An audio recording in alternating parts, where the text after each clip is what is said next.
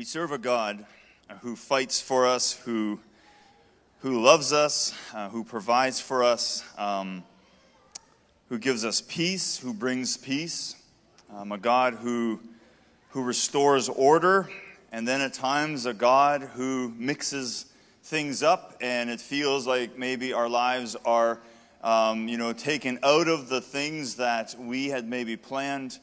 But the truth and the reality of it is that all of it, if we give our lives to Him, He is a God who leads us, who brings us to where He wants us to go. And I wonder if we would take some time today and ask you to share about times in your lives where you have seen God at work in you. I'm sure many of you would be able to say, this is how God has worked in my life. This is what God did. And so have that kind of in the back of your mind, because at the end of this sermon, we're hoping that you will be bold enough to say a one-liner, something like, God brought me healing, or God showed me a new job, or whatever it might be. And I know that it can be kind of hard to summarize something like that up in one line, but I would really encourage you at the end of the service, as we come back and as we have a time of singing again and worshiping, we need to recognize the work that God has done in us.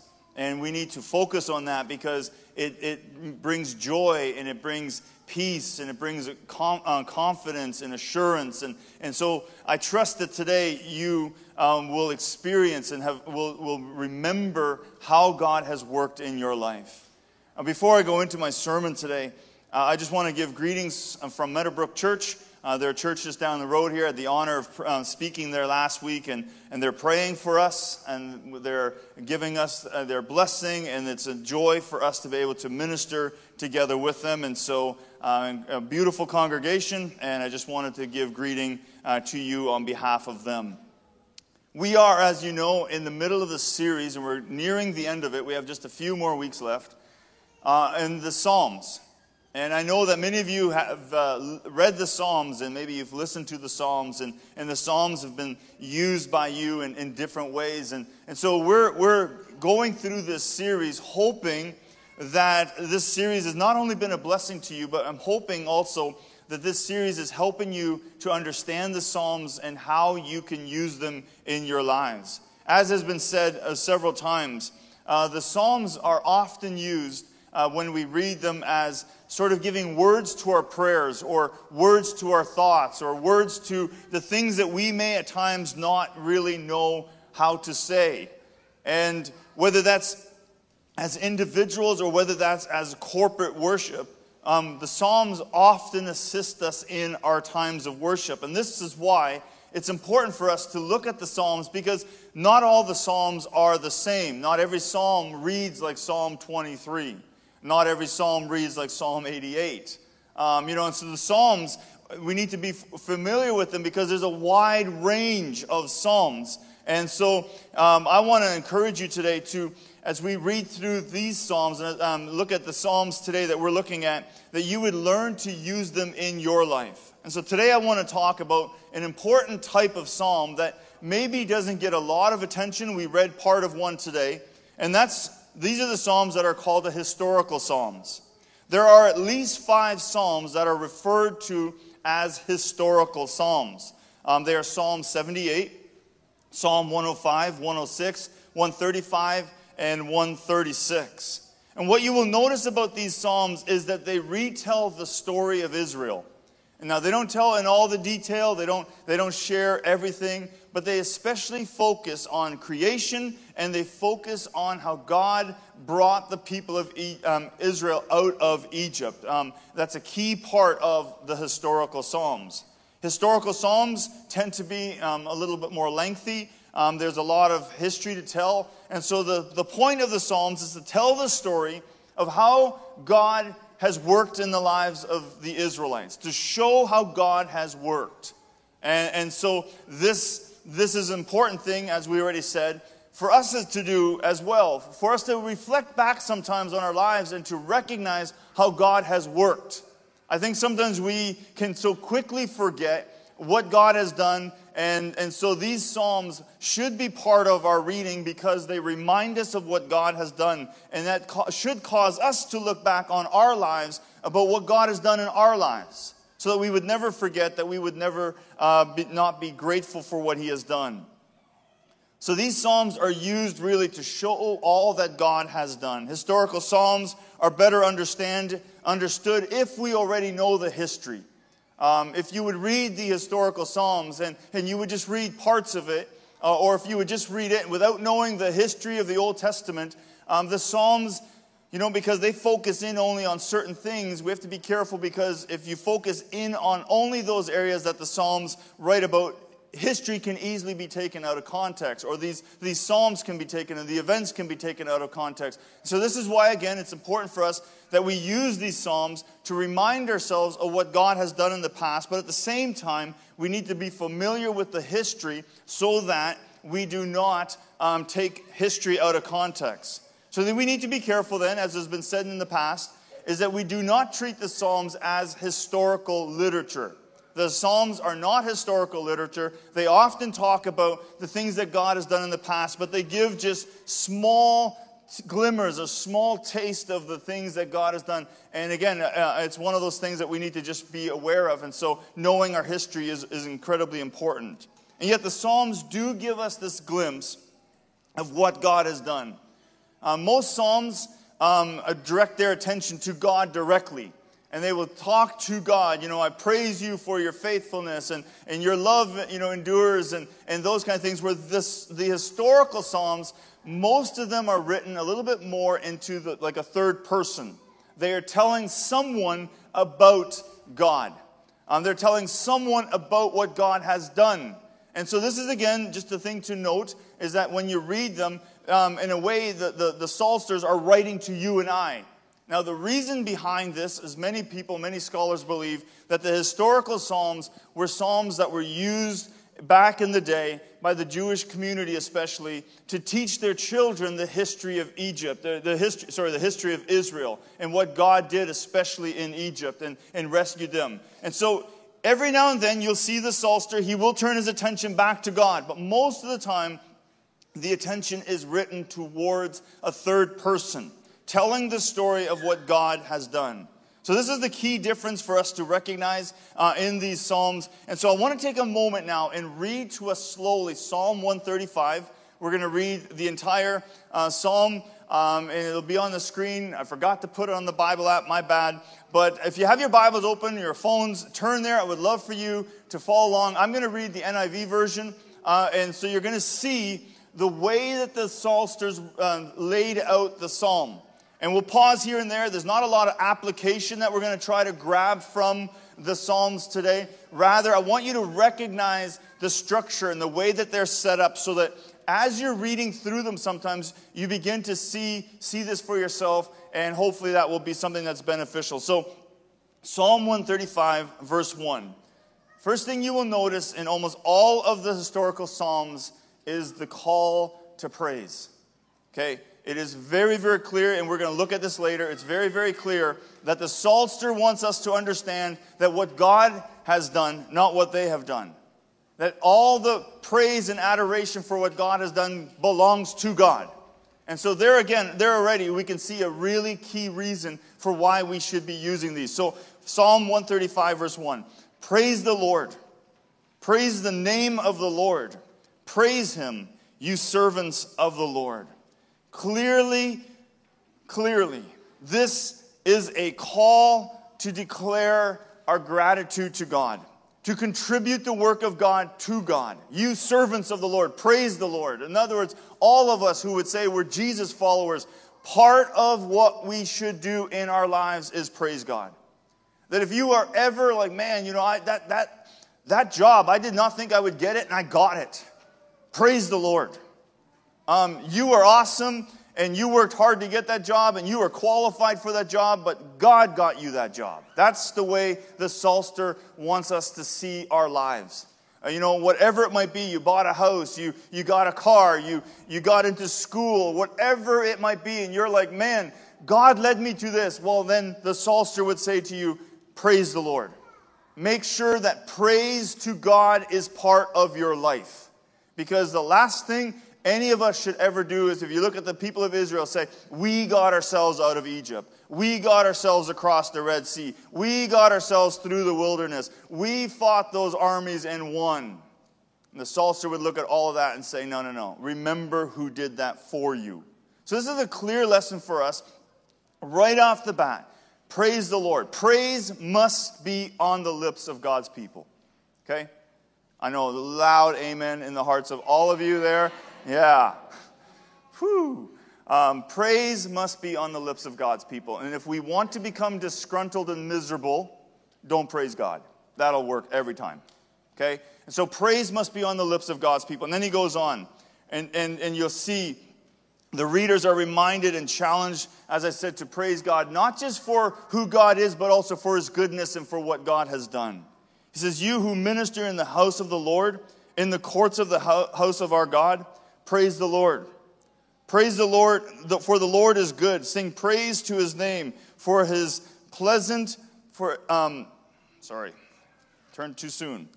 For that is pleasant.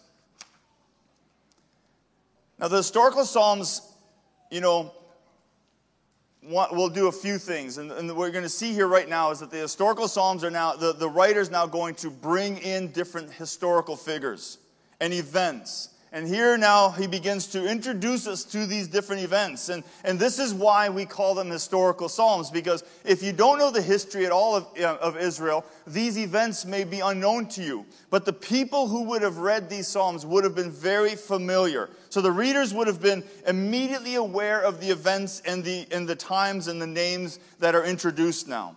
It says, for the Lord has chosen Jacob to be his own, Israel to be his treasured possession. I know that the Lord is great, that our Lord is greater than all gods. The Lord does whatever pleases him in the heavens and on earth, in the seas and all their depths. He makes clouds rise from the ends of the earth. He sends lightning with rain and brings out the wind from his storehouses. He struck down the firstborn of Egypt. Not all history is pretty.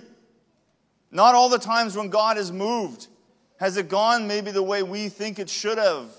And this is one of those reasons, and we'll look at this again later on. This is one of the reasons for us to understand the context. Because this would make it sound like that was the only thing God did. It doesn't show all the other plagues that came to try to convince the Egyptians to let the people go. And so this is one of those areas where it's very easy, when you read just this one line, to take this passage out of context and make God someone who just immediately goes down and strikes down the firstborn. He goes on, the firstborn of people and animals. He sent his angel signs and wonders into your midst, Egypt, against Pharaoh and all his servants. He struck down many nations and killed mighty kings. Sihon, king of Amorites, Og, king of Bashan, and all the kings of Canaan. And he gave their land as an inheritance to his people, Israel. So pause here for a second, because now you'll see a shift. So what you've noticed at this point is, first, we are called to praise. We are called to praise. Now, he's told a short history of what God has done in the lives of the people. And this is, again, we'll look at this in a little bit, but I want to, get you ready to hear this, because I want you to apply this. What you've seen now is he has told the reader, he has told somebody, this is what God has been doing. Some of it wasn't very pretty. Some of it had to be done, and maybe we wish there had been a different way, especially now in 2022. We would look at some of that and be like, man, I wish there had been a different way. All those wars, all that craziness. But he's telling the history. And now, as he's telling the history, it seems he becomes so aware. He becomes so almost burdened and just, drawn in by what God has all done. He breaks protocol, and he just cannot continue speaking to others. He must turn his attention to God. Look at what he says. Your name, Lord, endures forever. Your renowned, Lord, through all the generations. For the Lord will vindicate his people and have compassion on his servants. The idols of the nations are silver and gold made by human hands. They have mouths but cannot speak, eyes but cannot see. They have ears but cannot hear, nor is there breath in their mouth. Those who make them will be like them, and so will all those who trust in them. See, what the psalmist does here is by recalling what God has all done. First off, he started by attributing it all to God. And now he's told the story of what God has all done, and it brought him to a place of just he could not hold back. He's like, God, you're the only real God. You're the only one who can do these things and who can move in this way. So the historical Psalms, they bring us to a place where we recognize the wonder of who God is. Not just what he has done. Not just what he has done in our lives, but we recognize he did these things in our lives through who he is. In the Psalter, he just can't hold back. He's like, your name, Lord, endures forever. And the attention again shifts now, back to the third person listener. He says, all you Israelites, praise the Lord. And now he begins to call out different groups within the people of Israel. House of Aaron, praise the Lord. House of Levi, praise the Lord. You who fear him, praise the Lord. Praise be to the Lord from Zion. To him who dwells in Jerusalem, praise the Lord. Here in this church, we might say, House of Friesens, praise the Lord. House of Ungers, praise the Lord. Yeah, now we're hearing it. All you Clausens, praise the Lord. All you new folks, time to call out your name. Own it, right? Do you understand? Do you see what he's doing? He's literally saying to the people, don't forget to praise the Lord. You didn't do any of this. This church, this parking lot, I'm glad you all put money down for that. Praise the Lord. The little things, the big things, everything is because of what God has done. Even some of those things in our lives that we're like, ooh, that's not very pretty. Now this gets into some crazy theology. We're talking about the Psalms here. The Psalms often, we get into some interesting theology with, well, is that God's fault then? Is that, bad things happen? Did God make it happen? And all those kind of things. Stay with me. We're not going to try to answer that here today. But it's important for us to recognize that as Jesus followers, that we bring praise to our God. So now, I think we've already answered a little bit of this. I told you I'm double dipping now. I'm going back. I've already told you a few times. I want you to remember this. I want you to think about this because we want to answer the question now, why are these Psalms so important? Why are these historical Psalms so important? Why should you read them and use them in your prayer life? First thing is this. They help us to remember history. Okay? And we're not talking here just about Old Testament history. That would have been the key focus of the Psalter. He would have been like, I want you to never forget the history of the people of Israel. So they help us to remember history. This may seem small, but remember, the Psalms were meant to be sung. Okay, and we've talked about this in the past. Most Psalms were actually set up in such a way, if you read them, you see they're all centered, meaning they're poetic. They're meant to be sung. So these would have often been put to music. Words and melodies, when they are combined, help us to remember. This is why many of you can sing, songs from the Grateful Dead. And okay, maybe that's just a few of you that know songs from the Grateful Dead. Sorry, shouldn't have called out any bands. You're like, oh, don't start singing. There are songs that some of you can sing forever. Children's songs, whatever it might be, and you have trouble quoting Scripture. It's because there's something about melody and music that helps us to remember. And so it's very likely that many of these songs would have been put to music, and so you may need to at times put a melody to some of these words. These psalms were said and sung so that people would remember what God had done. Some parts of our history may not be pleasant, and we may want to forget.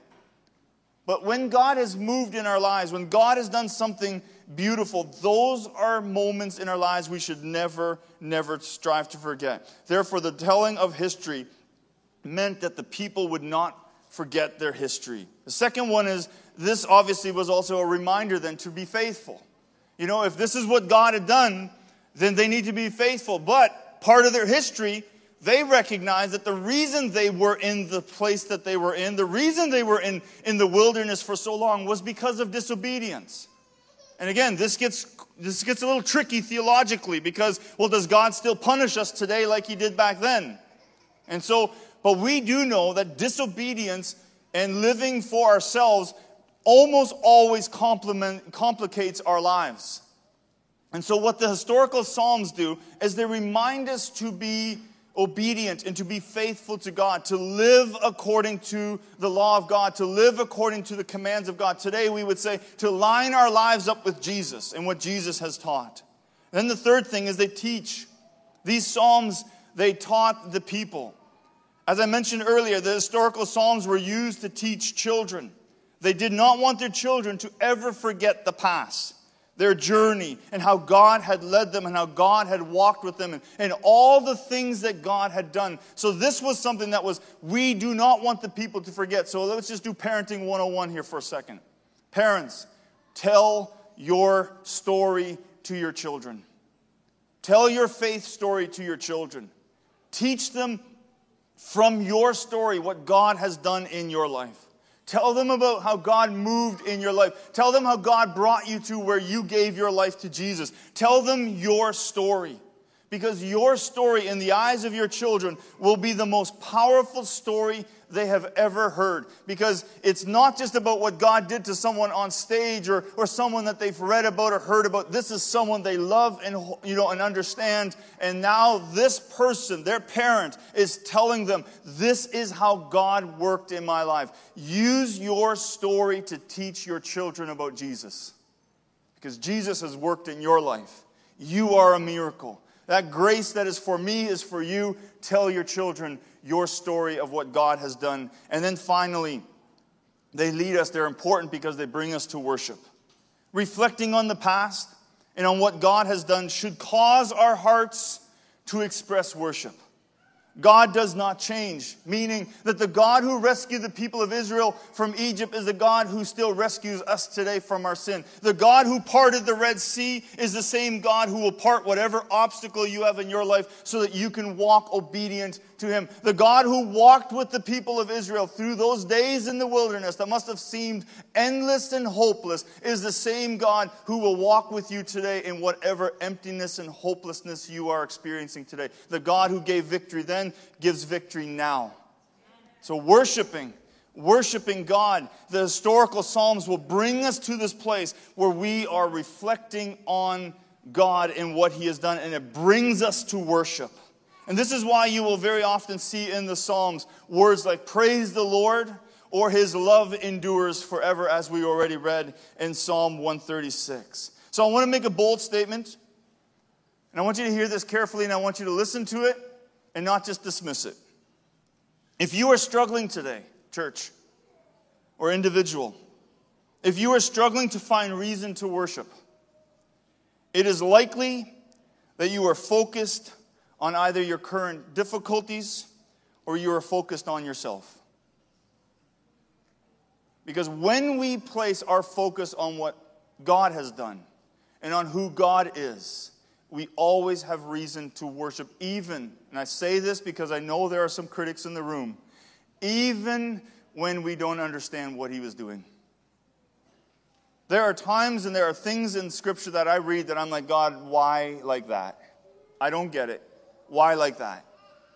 But when we focus on God and who he is, we will find ourselves more often praising him because of what he has done. So if you are here today and you're like, man, I don't see any reason to praise God, I want to encourage you to change your focus. I know some of you are going through difficulty. I know some of you are frustrated with a lot of things. And it's likely that the things you are frustrated with could be keeping you from worshiping God.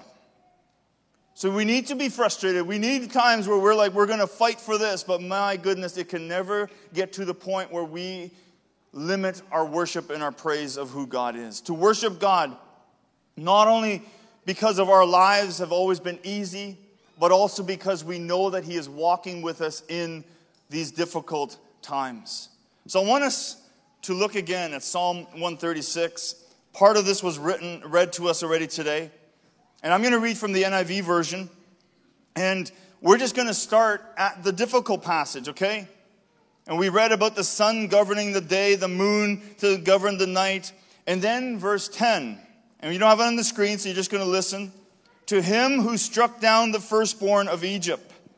And his people replied, his love endures forever. And brought Israel out from among them. And the people said, his love endures forever. With a mighty hand and an outstretched arm. To him who divided the Red Sea asunder. And brought Israel through the midst of it. But swept Pharaoh and his army into the sea. To him who led his people through the wilderness. To him who struck down the kings. See how this can be difficult? But in the midst of all of this, God's love endures. And there might be times you're going to be praying and saying, God, help me understand you. Help me understand what you are doing. So I want us to do this now. You were warned. We have time. So I will wait. Call out something that God has done in your life. What is something that God has done in your life? And maybe you don't have it all in one pretty little line like this. But call out something. What has God done in your life? Just go ahead. Call it out. Healing. Providing. Say again, please. Okay. Amen. Clean your past. Come on. Keep them coming. Patience. Okay.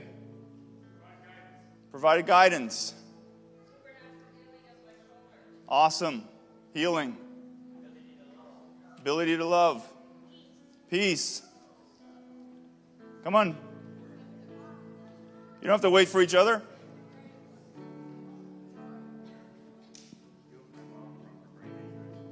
Awesome. Keep them coming. Healed your mind. Can we as a church, together, his love. God, we love you. And we are so grateful that there are passages in Scripture that show us how you have walked with your people through history. And how even here, just very briefly, we can tell of stories of how you have worked in our lives here. Lord, we give you the praise for this. I pray that if there's some of us here that have maybe focused too much on us, and we've taken our eyes off of you, and we've taken our praise off of you, that praise would return to our lips. That praise would return to our hearts and to our minds. And that we would declare your praise over and over. Praise the Lord. Praise the Lord. His love endures forever. Praise the Lord. May that become a song that we sing again and again and again. We pray all these things in Jesus' name. Amen. Let's stand and let's sing together.